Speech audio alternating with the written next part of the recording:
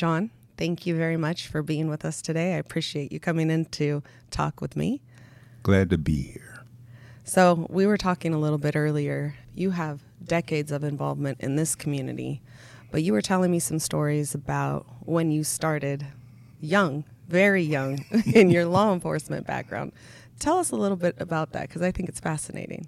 Well, my first job in law enforcement was when I was 17, and I went to the FBI in fingerprints. I left California and moved to Washington, D.C. I couldn't work nights because I was too young. Child labor laws said you had to be at least 18 to work after 10 o'clock at night. So I worked a day shift until then. But I was walking downtown one day. It was hot, so I wanted to get cool. So I went in this trailer. I really didn't see the sign. It said police trailer. I took the test. I immediately got picked in about 2 weeks. But I wasn't old enough to be a policeman, so I became a police cadet. And which department was this? That was Washington, D.C. Okay. The D.C. Metropolitan Police Department. I went to a place called the Morals Division. That was narcotics, gambling, liquor, prostitution. But I also worked undercover during major demonstrations. That was when the SDS, that's the Students for a Democratic Society, Abby Hoffman and all of them were out there. So they would put you into the crowd. Into the to crowd. Blend in undercover. Oh, yeah, I was right there. They send me into houses looking for axe handles to make sure that the demonstrators weren't armed. I was a policeman for about 4 years. I got injured in the line of duty. We used to use those Vespas to patrol on, and a car cut in front of me, sent me up 8 feet, now 16 feet, broke my kneecap.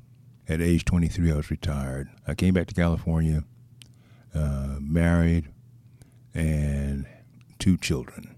Do you see any differences from your time in law enforcement now with your son and your grandson being in law enforcement? Are there any concerns that you have for their safety or just how things have changed in general?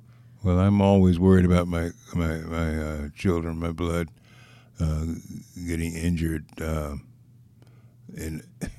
on the job. The numbers have changed. That's what has changed. It's becoming less secure.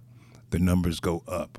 Law enforcement has so much they should take care of, but they can't take care of everything. Right. They can't take care of everything, and they're always the first ones that are going to be called as being wrong. But it doesn't mean that they're wrong. It means it's been seen a different way. I know for people maybe in my generation that don't have the historic backdrop of you working in the 60s or the 70s, they feel that maybe the respect for the position has changed. And I know that part of your leadership in the community and with the NAACP is to have a true relationship with the community, with law enforcement, to work together. Can you tell me a little bit about your goals for that area? You have a sheriff that is willing to work with the people, and he takes some of the leaders in the community and he uses them the way they should be used. He keeps them informed as to what is going on in his department. If there's something that's a real problem, he'll be the first to let you know, because he doesn't want rumors going out there either.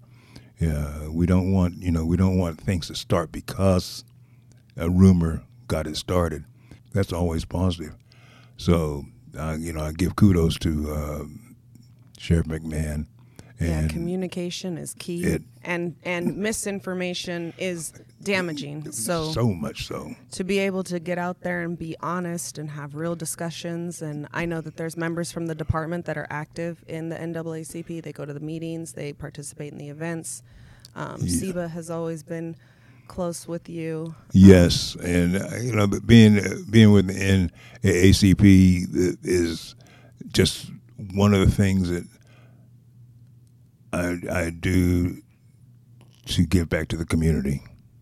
I just got sworn in, and one of the plans that I would like to see come into fruition is that we have an advisory of some sort with the law enforcement, so that we can as community as community can work with all of the agencies and be a part of making sure that if we have a problem, that they have key players to get in touch with. Another one is we'd like to see some of the training programs before to see if we can add anything to them. We'd like to see some of those programs, and I'm sure they've been vetted. Right. So it would be nice to let the community know how your training is going.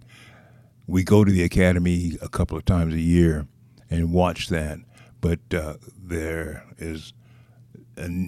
think there's still a need for more of the community to go to see some of it.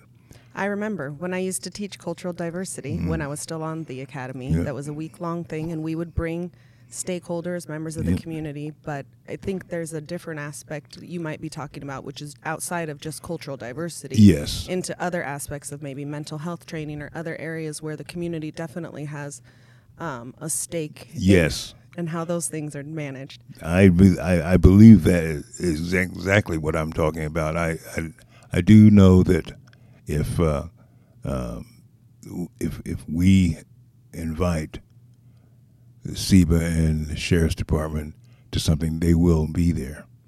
Right. And that's important, and that's good.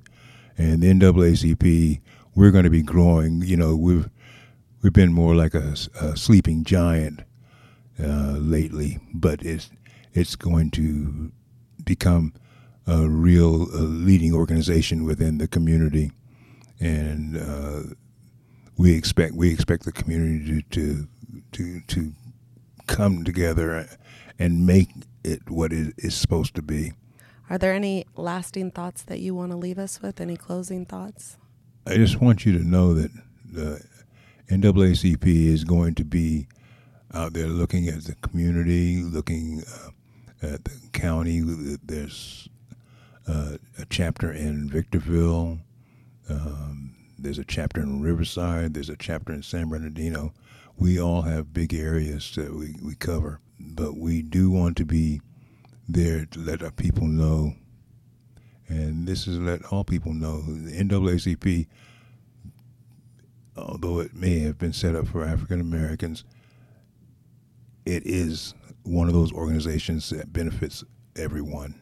As we go into our work to improve the lot of the African American population, it will also improve the lot of everybody else, and including the law enforcement agencies, mental health agencies, the county agencies.